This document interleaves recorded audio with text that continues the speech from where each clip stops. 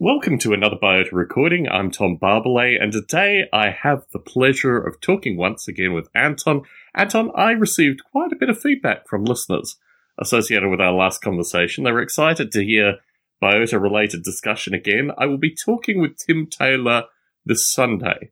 So he said that he doesn't have much to say about simulation as a service, and really he's not totally sure what we'll be talking about, but I'm sure, at least from the conversation this evening, we'll be able to instigate some conversations with Tim Taylor as well. So thank you for the chance to chat again today. Yeah, it sounds great. I'm glad people enjoyed it. I really enjoyed it as well. So I was re-listening to the recording today because I kind of walked away from it even after post-producing it and putting in a bit of editing, thinking, I really don't want to sound like too much of a downer, but I did want to start tonight with regards to a circumstance that has presented itself on Wikipedia, and I've contacted Tim and a few other folk in the community just to let them know that from my experience, I've actually had my pages deleted now on Wikipedia, but a number of other pages in the community are marked for deletion.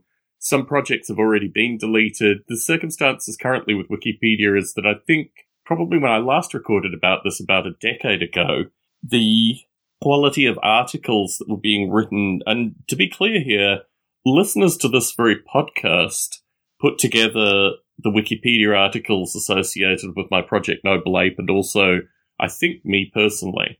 And podcast listeners kind of continued to maintain pages. I know they put in efforts with regards to the Artificial Life Organizations page and a bunch of other projects, Critterding, I think maybe Polyworld, I know Bioids. There were a variety of pages on Wikipedia that were put together by listeners at the time in a kind of 2006, 2008 timeframe, and they have been in place up until recently.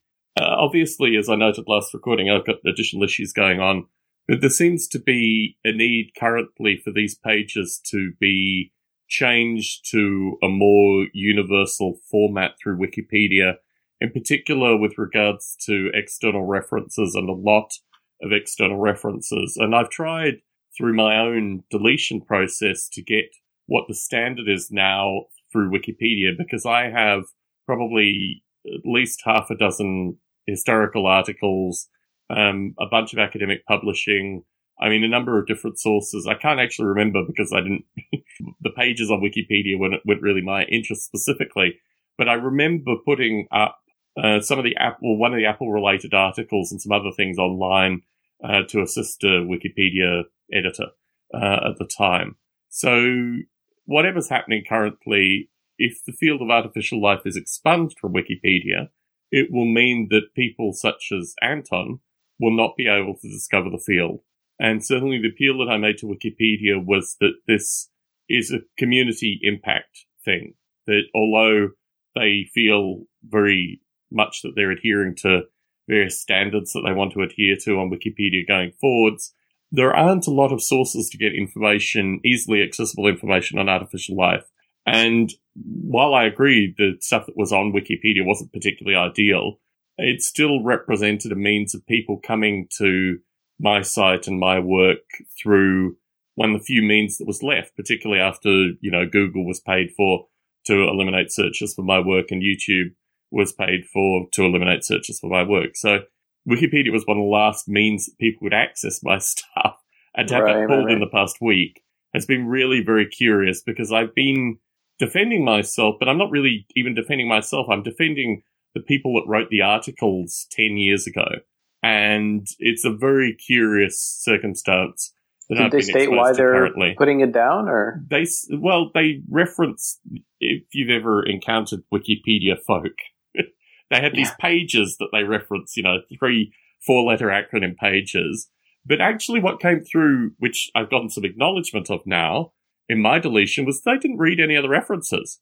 They took a slight to the tone of the article, and you've got to appreciate this was written by people more than a decade ago, right, about what they found was important. So, for example, the fact that I spent 18 months with Wozniak, which I don't particularly talk about, it's not a highlight of my life. It's certainly, it's something that occurred, but, I spent 8 years working at a major tech company doing a bunch of other interesting stuff with simulation, if people would care to, take interest in that aspect of my life. So, I guess what I found striking was that I was Firstly, they asserted that it was a puff piece and that I had written it, even though that wasn't the case. And if I had written it, I wouldn't have maintained it in the way that it was maintained. My view historically has been that if you edit your own stuff on Wikipedia, your stuff will get deleted. So it's just a stupid thing to do. And certainly in discussions with others, I've advised them of that. I'm not even sure what the case is now associated with that whole thing. But because I'm being asked to justify personally stuff that others had written about me on Wikipedia more than a decade ago, the whole thing is very curious. Now, they didn't read any of the links, so I've lodged an appeal, which was a very interesting process because it was just a bunch of people that had said delete, delete, delete. There's no additional information aside from the reference to me spending time with Wozniak. Just delete, delete, delete. So when I went back, I said, I'd like some more information here. If we're trying to improve Wikipedia, if that's the end goal, which I'm completely in agreement about, rather than just say delete, delete, delete, move on, which is exactly what they said when I got in contact with them at the appeal. Let's have more information so I can help others get their pages right on Wikipedia. I mean, it's simple. So thankfully, after a couple of cycles of me saying the same thing over again and then saying delete, delete, delete, which seems to be a really curious way to communicate, but anyway, they are now acknowledging that they would like to see the sources, which they no longer have access to because they deleted the page, which is curious. So I provided my local version of the sources, which I've maintained for many years because obviously things are removed on the internet. They're now reviewing those. So my hope is that I can appeal what has occurred and I can try to right these circumstances, but it has been an uphill and taxing thing, which has taken a good portion of my time, which I could be spending working on Noble Ape. And I think going forward, we as a community need to be incredibly aware that we will be viewed in a very hostile and negative light by people who are in their, I'm assuming you're not in your early 20s, Anton, but people who are in their early 20s. And unless we provide things that they want to see, they will not permit our stuff to continue to be out there in the forms that they've been out there. If Wikipedia wants to take the stance that sort of like smaller, scrappy articles need to be brought up to snuff, well, that's fine. I mean, that's if Wikipedia wants to go that route, that's fine. That's not what it's traditionally been. It's sort of done it by allowing whatever on and have it, go through the processes, good or bad. But I think, as we've talked before, A-Life, because it's such a fragmented field and because all the projects are frankly quite weird oftentimes and oftentimes completely impenetrable. Like I can look at someone's work and not understand it whatsoever, even though I'm reasonably sort of steeped in the field. So unless you're like it's almost like high-end mathematics or something where people just can't even communicate it unless they're like locked in a room together for hours. So it's not going to survive that kind of secondary or even tertiary reference process. So if that's the case, I think the Wikipedia format is still quite good. So, I mean, just running a private wiki somewhere might be the best thing. And related to the fact that it's hard to find this stuff online, I think there's just a fundamental wording problem right now because artificial intelligence has become so hot at the moment. Pretty much if you type in artificial life, you're more likely to find a random news article about artificial intelligence that's talking about life than you are to get hit with the actual field. And that's just, I think that's inescapable. You're not going to get Google to sort of get smarter or change their policies or whatever. So obviously you can't rebrand it, but if there was a major website for artificial life that could be considered the hub, then there's just a much higher chance that would surface. And then once you're in there, you're kind of in your own little world. And then from there, you presumably could find other things. Cause there's no way, if I type in artificial life bees, I'm not going to find anything. It's going to be 10 pages before something of interest can occur. And then oftentimes the pages look weird and dodgy and you don't know what's going on anyway. So yeah, if there was a hub, it would help a lot. A community maintained hub that had, not lower standards, but at least standards that could be in line with a couple of hobbyists typing this stuff up, right? Because the larger articles that you see on Wikipedia now, for better or for worse, they're written by dozens, if not hundreds of people. So, maybe they're inaccurate or whatever, but the production quality, the sheer man hours that are being put into them is huge. I mean, you can't expect that out of a small community. So, I think it's a bit of a losing battle if it is going to be this kind of more fragmented field, which I think it's hard for it not to be due to the kind of reasons we discussed, people's personalities and so on.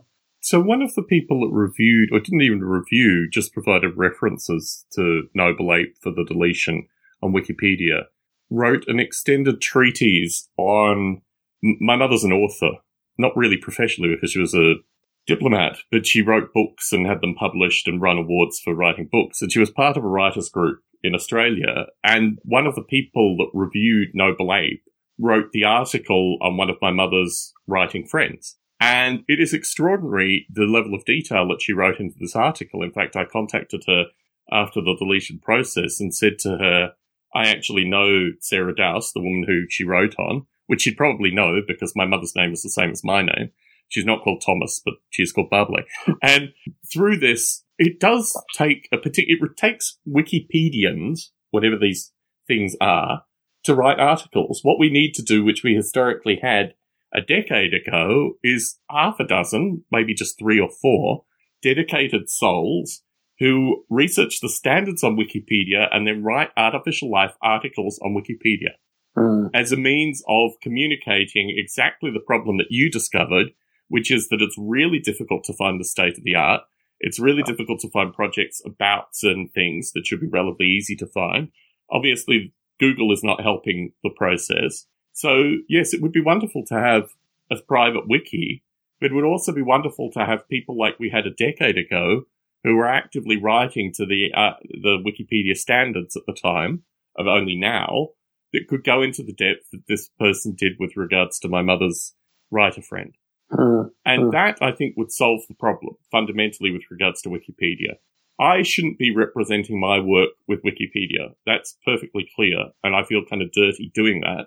But in the short term, that's the only way this thing is going to move forward sufficient that I can provide information at least out to the community associated with what happened with me. But we really need others to do this thing. So what I would implore is, even if you're listening to this podcast and you weren't part of the original Wikipedians that wrote the articles on artificial life more than a decade ago, consider if this is not your way to actually assist this relatively fragile and bespoke community. And that would be my appeal. That would definitely work as well. I mean, that if people step up, that would be fantastic. It would give me a chance to actually work on Noble Ape, which I have done. I've done a substantial amount of work on Noble Ape this weekend. In fact, that's the sole reason that I wrote an appeal. I was just going to walk away based on the quality of delete commentary. So originally, up until Sunday evening, I was going to walk away from this thing. And then I thought, look, I'm perfectly capable of writing an appeal. So anyway, hopefully I will have better news for Tim Taylor when I talk to him on Sunday. I wanted to talk about what I was working on this weekend, which was partially this concept of artificial life in the cloud or artificial life as simulation services. And I'm going to digress a little bit here and explain why I'm doing this currently. Noble Ape, from when I started writing it 23 years ago, was written in the C language. C is a language, ladies and gentlemen. It may not be taught in universities anymore, but it was a language. It still is, really. Writing the simulation in C has cost me probably tens, if not hundreds, of contributors in the past decade. It's not a language that's used anymore. It's even more bespoke and elaborate than Wikipedia scroll. And it's something that I realize now I probably should have discarded about a decade ago. I've split Noble Ape in half. I've taken the graphics component of Noble Ape, and I now call that the client. And I've taken all the simulation under that, which simulates weather, biological interactions, a wide variety of psychological interactions, language, communication, internal narrative associated with other apes the ape meets and doesn't meet. I mean, a wide variety of aspects of this thing, which was not just created by me. It was created by me, a gentleman called Bob Mottram, a fellow called Mridul Pentapalli, a gentleman called Pedro Ferreira, a bunch of engineers at Apple and Intel. There are lots of different components of the code, although in the past 3-4 years, it's been primarily me that has rewritten almost all of it. Taking this, dividing it in half. The upper half, I am writing in Swift. The client, I'm writing in Swift, because there's a new generation of developers that I have a lot of exposure to at work where Swift is their religion. That's all they write in. I could have written in Java. I have historically written in Java for those that are interested in Android, and that option is always there as well.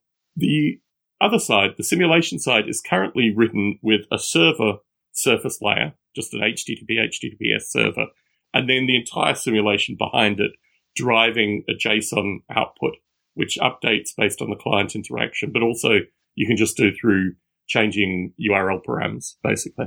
The aim is to rewrite all of that in Node.js, which currently is the language of the, again, similar to the Swift end, is the language of the new folk that I'm encountering continuously at work, that this is what they program in. It could have been written in a variety of other things, Java, JavaScript, well, Node.js. So maybe PHP, who knows, a variety of things, but I'm picking Node.js. That is the new division.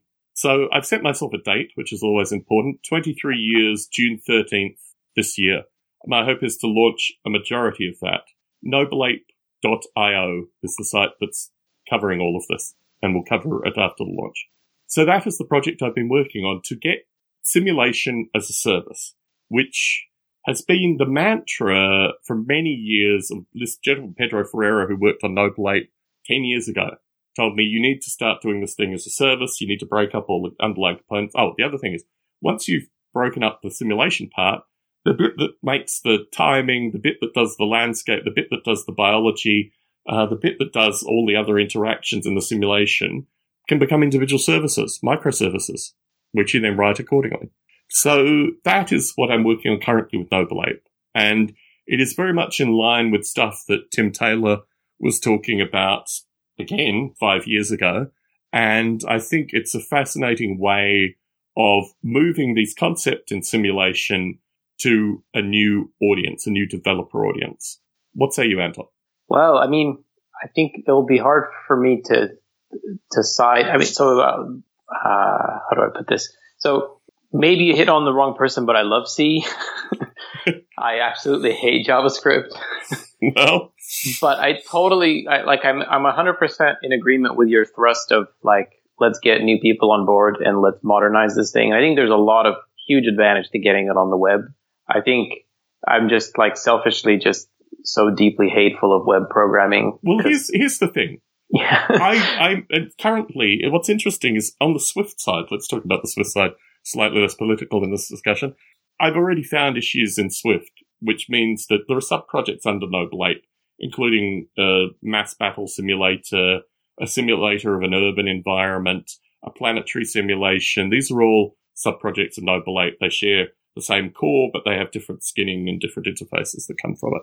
The urban simulation does not run properly in Swift. The port that I did for every other thing works fine in Swift. The urban simulation, there seems to be some weighting in the way in which I'm drawing the urban environments, where the drawing is just out of sync, even though code's exactly the same. So I'm maintaining legacy components to this. I'm certainly, if nothing more for one-to-one comparison, maintaining the C simulation source code for at least a couple of years, maybe even 4 or 5 years. And if people come in that want the C source code, then I'll maintain parity with that going forward.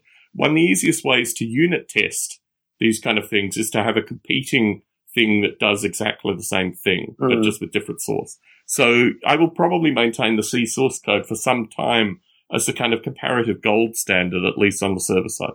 Yeah, and I mean, I didn't totally state myself correctly. I think it's not that I love C because I love the language itself. I think it's actually got lots of awful quirks and things, and I'd love it to see modernized, but I like the way that it respects how you can program the machine and not sort of does things behind your back all the time, which is the trend in modern languages. So I'd love like a modern C that just had stupid stuff like strings that know their length, like just basics, but I don't want like all that much more than that. So there's a language called Jai that Jonathan Blow is working on that's a bit like that, which is like kind of basically C, but with all the modernizations of like Rust or things of that nature, but not in the direction of C++, which is totally kind of gone totally loopy at this point. And like, so that's what seems to be eating itself. Nobleape has the Noble Toolkit, which does all of that. Strings have lengths. It does object processing. Yeah. So I already have that in the core of Nobleape to make C usable in the context that you describe it. Yeah, and there's a lot of nice things you can add to C that would just be useful utilities like, introspection without a runtime cost. like automatic ways of stringifying enums, and there's just like random stuff that's just standard now. That like a way to like look back at do inspection from within code if you wish it. And so I don't know. I think the main thrust of C, I think, is still correct. No garbage collection and kind of staying close to the hardware and all of that stuff. I think that's fine. It's just it could have just been cleaned up a bit, and I think C++ dropped the ball. Like Rust is trying, and D tried as well. But anyways, I think it's undeniable, like you said, that the language of the new generation is like JavaScript and Swift, I think, for that matter. But how is like so the backend is now in Node.js? Is that performant enough to run these heavyweight simulations? Well, that's to be decided. I'm not saying it currently is. The C component to that is still, I think I'll get to June 13th with the C stuff still being on the server side. Yeah, the way in which you have to tackle this is actually to create microservices after the fact and divide up the underlying simulation to be quite distributed. Right. And I think that's the only way. And you have to make decisions associated with the data that you're presenting. Yeah. You've got to make that very thin and also really just find means of replicating almost like hashes of data where it's being computed on both sides, but it's actually far too heavy to pass the data in a large form, which Noble Ape already does, thankfully. I mean, the land is generated through basically a 4-byte fractal description. So, these things are already pretty well taken care of with Noble Ape. What interests me is the secondary part, and I wanted to talk a little bit more about this because this is simulation as a service. Once you have the Noble Ape simulation that's up there, perhaps even with an urban environment to make it easy, I was pitched in, I think, 99, the map of Berlin, which was vectored at the time, and a team that had made the map of Berlin offered it to me to see what the Noble Apes would do in Berlin, which was the earliest time. Now, I think a majority of the cities worldwide, through a variety of different sources, including open sources, are now available, at least with regards to building and street confines vector map. So I think the thing that fascinates me is actually taking the simulation to the real world and providing, a series of points, which obviously identify humans walking on the street, for example, in New York City, and then seeing how well the simulation reproduces movement in real time. Looking at real world things and moving it back into the simulation environment for kind of compare and contrast to see if the simulation is comparable to, learning or predicting general movement and these kind of things. So I foresee simulation as a service actually moving in a really interesting direction that has practical real world implications and certainly solves a variety of problems which aren't solved very well currently by, existing computer methodologies. So that's where I'd like to see it go. Yeah, I mean, I think the idea of having services that can plug in each other is great, even just architecturally speaking, that having people contribute, like you said, it's more likely that enthusiasts nowadays would be more well-versed in Python or, coming from the AI field, it's going to be mostly Python. And then coming from the web world, it's going to be mostly JS. So, yes. It's actually hard to deny that for like a small simulation that JS isn't a good idea. Because you can get, like, we were talking last time about getting your work out there, and JS is the number one way of getting your work out there. Like, forget putting source code up or even like articles. You can just put your stuff online, run it in the browser. Like, that seems to be the best way to get participation and get your ideas out there by far. So I think, like, I wouldn't blame people sort of like for going that route. That seems really logical. So I've just had like really bittersweet relationship with it where I start off and I'm like, oh, this is going to be great. I'm going to use all these dynamic properties. I'm going to get, it's all going to be really flowy and nice. And then I try to simulate like 100 things and it's fine. And then I try to do like 10,000 and it just crawls. And then there's no way I can make it fast. Like, already you have done like all the tricks of, not using this feature or that feature and trying to like pray to the garbage collector as much as possible and sacrifice things to it. And then like, it's still slow. And I think you hit this fundamental wall, but I think I hit it because I try to simulate lots of stuff. Lots of bitty things. Two things here. 23 years worth of experience. I mean, there are others in the field that have 3 decades worth of experience. So my perspective is that most simulation problems just relate to how you divide the simulation problem. And moving that aside, the second part, the thing that concerns me through doing this is I am in two minds with regards to whether C was the obstacle for people picking up Noble Ape or whether complexity was the obstacle in people picking up Noble Ape. And when you start creating these things, the complexity and the way in which a new generation of developers are concerned by complexity is a concern that I have. This is why I'm doing this as an experiment. Because it could happen that I put all of this stuff out there and the documentation is critical. YouTube videos, the works. But then it still requires developers that have an understanding or a complement to complexity when they come into this thing and realize that they can tinker with various areas. And the fear is breaking things, right? The fear is you'll break things and, things just won't work anymore and you'll tinker with for 5 minutes and it'll just break. And I think moving people past that concept of fragility is something that I've had a real problem with over the past at least decade. And I've had some success through this. I've had Bob Mottram, I've had the folks at Apple and Intel, and a variety of other actually professional programmers. I mean, people who have at least 5 years worth of professional programming seem to come to Noble Ape quite comfortably. I had an engineer from Motorola. I've had various engineers that have come to me and been able to work on certain aspects of Noble Ape without any concern. But there's a kind of introductory programmer that would come to this thing and may have concerns with regards to complexity. And what I'm trying to do is to offer very simple simulations to start off with, but also offer a means of saying, you can't break everything by tinkering with this one part, right? It might break the first time, but then source control is just a wonderful way of starting afresh. Every time it breaks horribly. So part of it is expressing this culture as well, but I'm feeling positive, let me just say. Yeah, I don't want to dampen the wind in your sails, to be honest, because I wish I could do that, because I've actually messed around a bit with trying to put JS up, and I think I might be digging my own hole when I work with it, because I seem to be drawn to precisely the parts that it can't do very well, and I seem to shy away from the things that it does well. So I think I might be doing a bit of self-sabotage with regards to web programming as well. So I think it should work out really well if you sort of I actually listened to your podcast when you described it. I think it was a few podcasts ago, and it sounded like extremely sensible, especially farming out the more expensive bits to service IC and stuff. And then, I think in reality, if like you said, you have the data that is large, stay where it's needed and only transfer things, carefully. And so if it's architected carefully, I doubt there'll be much of a penalty and you'll get huge gains out of it. So I think, and like you said, you've got 23 years of experience, so you're going to architect it pretty dang well, I'm suspecting. So let's hope. I mean, I've broken things so many different ways, you have to learn something through it. A topic that I wanted to cover is associated with collaboration. We've kind of touched on that.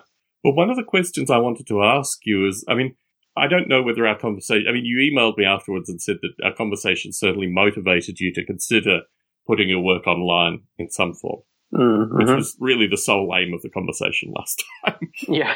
A secondary question that I wanted to have for you is, as you discover these projects, do you find projects, and I've done this historically just to test out. Larry Eger's Polyworld was a great example of this. I took it, broke it apart, looked at whether I could replace the cognitive simulations of both projects, like literally lobotomize the Noble Ape, lobotomize the Sea Monkey, stick the reverse brains together and see what happened. And it was actually a really fun project. For me, because I have no issue with regards to hacking a lot of code and working out how compilers break in a variety of different ways and these kind of things, it was actually fun on that level. But do you foresee yourself maybe finding a project online and just thinking, I could tinker with that a bit? I've never been good at that personally. I don't know what trait that is, but I've never been like the kind of engineer that breaks things to learn how they work. I learn how things work by making them from scratch. And so I'm much more on the synthesis school of thought than the analysis. I like reading books and then just trying to do it myself. And I think it's maybe it's some kind of selfish drive, but I basically find enjoyment in the building, not in the taking apart and modifying. So I think that's just a motivational thing, honestly. And I'm not sure I don't know if that's a good or a bad thing, but that's kind of what drives me, is to to feel like I made it myself, and I like figuring out that challenge. I absolutely loathe compiler issues, which is one of the reasons I stay away from open source. A professional career on, but not because I like it, but because no one else will do it. Right? Yeah. My career is basically made up of things which I have to think about. Do I really want to put this on my resume? Do I really want to do this again? These things have included rewriting substantial systems, particularly firmware systems. And in terms of compiler issues, a company that I work with and never for a majority of my career frequently requires you to rewrite everything in a new compiler form. So eliminate, libc++ to, libc or whatever, or do some major rework based on 25 patterns that are very common in the previous code but can't be used in the new compiler for whatever reason. That's basically my bread and butter for a majority of my career.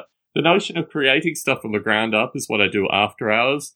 The nature of making things work with the least amount of time and resources and looking at every possible way a compiler can break and how to rewrite code basically around how that compiler has broken.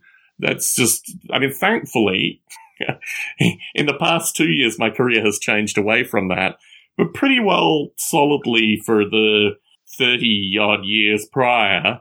Even when I was starting to program as a early teenager, my first paid-for programming gigs were take this fourth program and rewrite it in C, or take this fourth program and rewrite it in a very particular form of Ball and Pascal, or this kind of stuff. My career is built on doing work that no one else would normally want to do. I think we should be going back to writing more things in fourth rather than less things in fourth. Well, you could have. I have a few fourth fans but it's my Model Rail podcast. They're the ones that seem to like fourth. So anyway, moving on from fourth. Separate podcast, but I think I've done a fair bit of that in at work as well. It's just, I think, like you said, when I come home after hours, that's the last thing I want to spend my time on. Is I try to do that once and just say, okay, these are my limitations. This is going to be my compiler. I'm not bringing any libraries because I don't want to deal with it. If I'm doing something, I'll just write it from scratch, because at least then it'll compile, and I'm not going to have to download some crazy make tool of the month. A case example of this, the platform that I do my most support for decided last year they weren't going to support OpenGL anymore. Yeah, well, that's actually, so I've never supported Mac, but that's kind of, And truth be told, actually, the reason that Apple displayed Noble Ape, the reason that Nathan Slingerland and Sanjay Patel picked up Noble Ape in 2003 was because it compiled on 3 different Apple compilers at the time. And they didn't actually know of any other software that could do that. But it was just the nature of my life that I never knew what compiler I would have access to because I was a roving student. And I rewrote it based on the fact, today I'm using MPW, today I'm using, ThinkC, today I'm using, and I had to get it to work on all those compilers. So yes, I actually really, I struggle with the fact that, I wish I was more into taking apart other people's code, because I think I would learn quite a lot. So I think that's a deficiency for me as a programmer, because I'm so much more drawn to writing it from scratch. But that being said, I think I learned a lot from doing it myself as well. So I don't know what the right balance is. But if it was something like Noble Ape, I think if I could somehow literally hack it in the browser, I'd be inclined to do it, because then I know I'm not downloading some kind of build system. So I created somewhere. ApeScript. I created ApeScript roughly a decade ago for exactly this kind of developer. It's not Erlang robust, but it's certainly robust enough that it won't crash on you, and it will give you plenty of warnings around, a variety of different programming pitfalls. When I created ApeScript, one of my developers at the time, Pedro Ferreira, took it away to write a new cognitive simulation in it. He never got it back to me. He went and joined CERN. They took his time from then on. But the hope has always been that people will take something like ApeScript and utilize it to create this when they don't, as you say, they want a browser-like hacking experience. So I have tried to offer that, but then, ApeScript was one of the 4 pages that Wikipedia pulled. So, this doesn't exist. There's a thing online called Shader Toy. I don't know if you've come across it. And it's basically OpenGL hacking in the browser.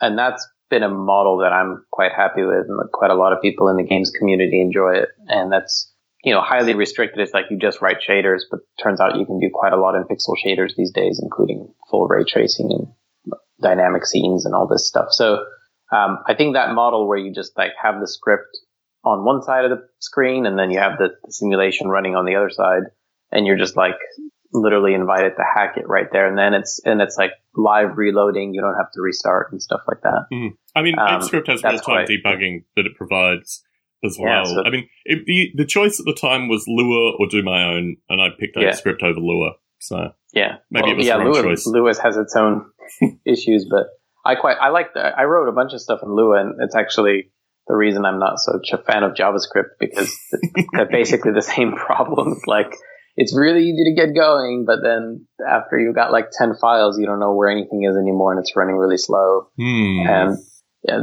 by the time, like, I actually went through an experience where I tried to I wrote a game in Lua, and then I tried to optimize it. And by the time I ended up optimizing it, I had to like rewrite the garbage collection thing. And I was basically doing C in Lua, like by the end of it, to make it run fast, and it still ran like 5 times slower than C, and I like reaped no benefit from Lua at the end of it. So I don't know if but the advantage is you can get started. So that's kind of if you go and get people hooked, it's awesome to be able to just, maybe you could have ApeScript run and, have a little editor. You can get like a bunch of open source editors now, just like plonk it next to the visualizer. And is there a way to maybe send ApeScript from the client down to the server and like get it dynamically uploaded in some apes? So you can do that currently with the existing simulation.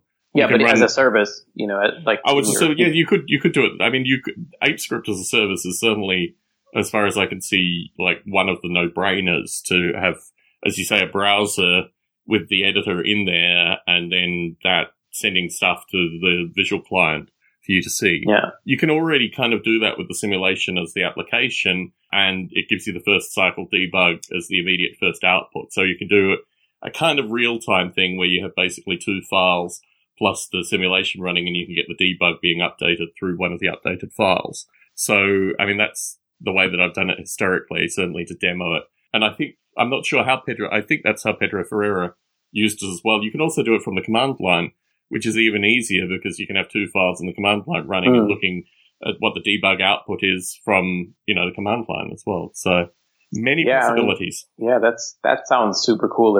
I've never seen a simulation that is sort of running live while you can hack on it. I think that would be very enticing. I mean, to me at least, because I could see the changes of the stuff immediately. And if, like you said, it had reasonably robust handling to like at least not crashing it, then you can just... So the whole thing about ApeScript is a single time cycle. What you're programming with ApeScript is a single time cycle, and you can make that as elaborate and fractal-like as you want. Okay. Particularly working way through, is the ape holding something? If the ape's holding something, then, execute this code. Or is the ape swimming? Then execute this code. I mean, it basically enables you to, from a single time cycle, do whatever you want to start experimenting with the simulation. You can cut bits, obviously, out of what the apes are doing, and then, it develops accordingly. So... Yeah, I think that would be fantastic, because that's the same model that ShaderToy has, because there's no state, really. I mean, the state is maintained by the simulation, effectively, so you're not really storing any state in the script. You probably have some functions to sort of like write to memory, read from memory. And what's fun is that you can make each individual ape run their own ape script. So you can have a majority of apes running one kind of ape script and another group of apes running another ape script, a radical individual ape running a third ape script. And So here's the thing, because so on ShaderToy, they've basically built a community out of this where people post their shaders and you can look at them, and it's basically a bunch of cool art demos. But I could imagine a community of people where, so ShaderToy made it really easy that you click new and it gets you like a new shader, and then you put whatever you want, and then you just click save and it publishes it, and then it just goes up on the website, and it's, the latest one. So if on your nobleape.io, you had like a way to share these scripts, I could imagine a vibrant community of people saying, hey, look, I discovered this cool behavior. Here's my script, and maybe somebody else can take that one and mix it in. That gives you a really nice module to be like, to share that module, I think that's very accessible to people. Anton, you've created another dot point for me to work on. I don't know whether I'll have it ready by June 13th, but certainly if I'm not dealing with Wikipedia, the sky's the limit. Yeah. So I want to thank you again for the opportunity to chat. Apologies to you and the listeners, although the listeners hopefully won't get the brunt of the Wikipedia discussion. Apologies for that.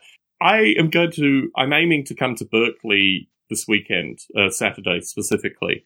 My wife has a bunch of other plans, but I haven't been to Berkeley for a couple of years now. She's going to take the car and go on a wild adventure, and I'm going to have a BART adventure and, head up to your part of the world. I don't know if you have any plans on Saturday. I've certainly got half a dozen things I'd like to do in Berkeley, but if I can meet you for a cup of coffee somewhere through then, we'll see if that works out.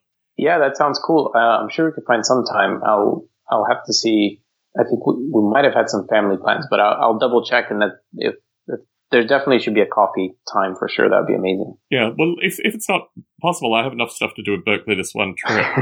Also, there's a slightly negative omen associated with me meeting people in podcasts. I did a podcast with one of the guys from Jackass, the MTV Jackass show, maybe 2 years ago now. And after recording with him for 9 months, it's pretty solidly for 9 months, he said, "Why don't you come and visit me in Pennsylvania?" I said, "Okay." Put the wife in the car. We drove to Pennsylvania. It was like a 7-day road trip. Spent about an hour and a half with him. Podcast was over. I've had a series of cases where I've met people, and it's basically ended the podcasting interaction. I don't know. It could be a wide variety of things. I might eat like George Costanza, who knows. But I do need to warn you that the longest and best run podcast, Larry Yeager's a good example of this, but the longest and best run podcasts that I've had have never involved with me meeting the individuals in the podcast. So be warned, listeners, that this might be the last possible interaction that I have with Anton. But yeah, no, it'd be wonderful to meet you. I may be overly burdened with books and other things, which is just the nature of my visits to Berkeley, but it'd be nice to pick up a coffee perhaps sometime. Yeah, cool. Maybe we can break the curse. Let us hope. Let's live in hope. Okay. Anton, it's been a pleasure. Hopefully we'll record again soon. Like I say, I'm going to be recording with Tim Taylor. We're going to hopefully cover some of the simulation as a service discussion, plus a bunch of other things. He's written a book about the origins of automata back to the 16th century. So I think we're going to have a lot of stuff to talk about with Tim Taylor. Anton, no doubt you'll be listening into that one, and maybe we'll have discussions following that. Anyway, cool. Look forward to meeting you this weekend and talking to you soon. Take care. Take care.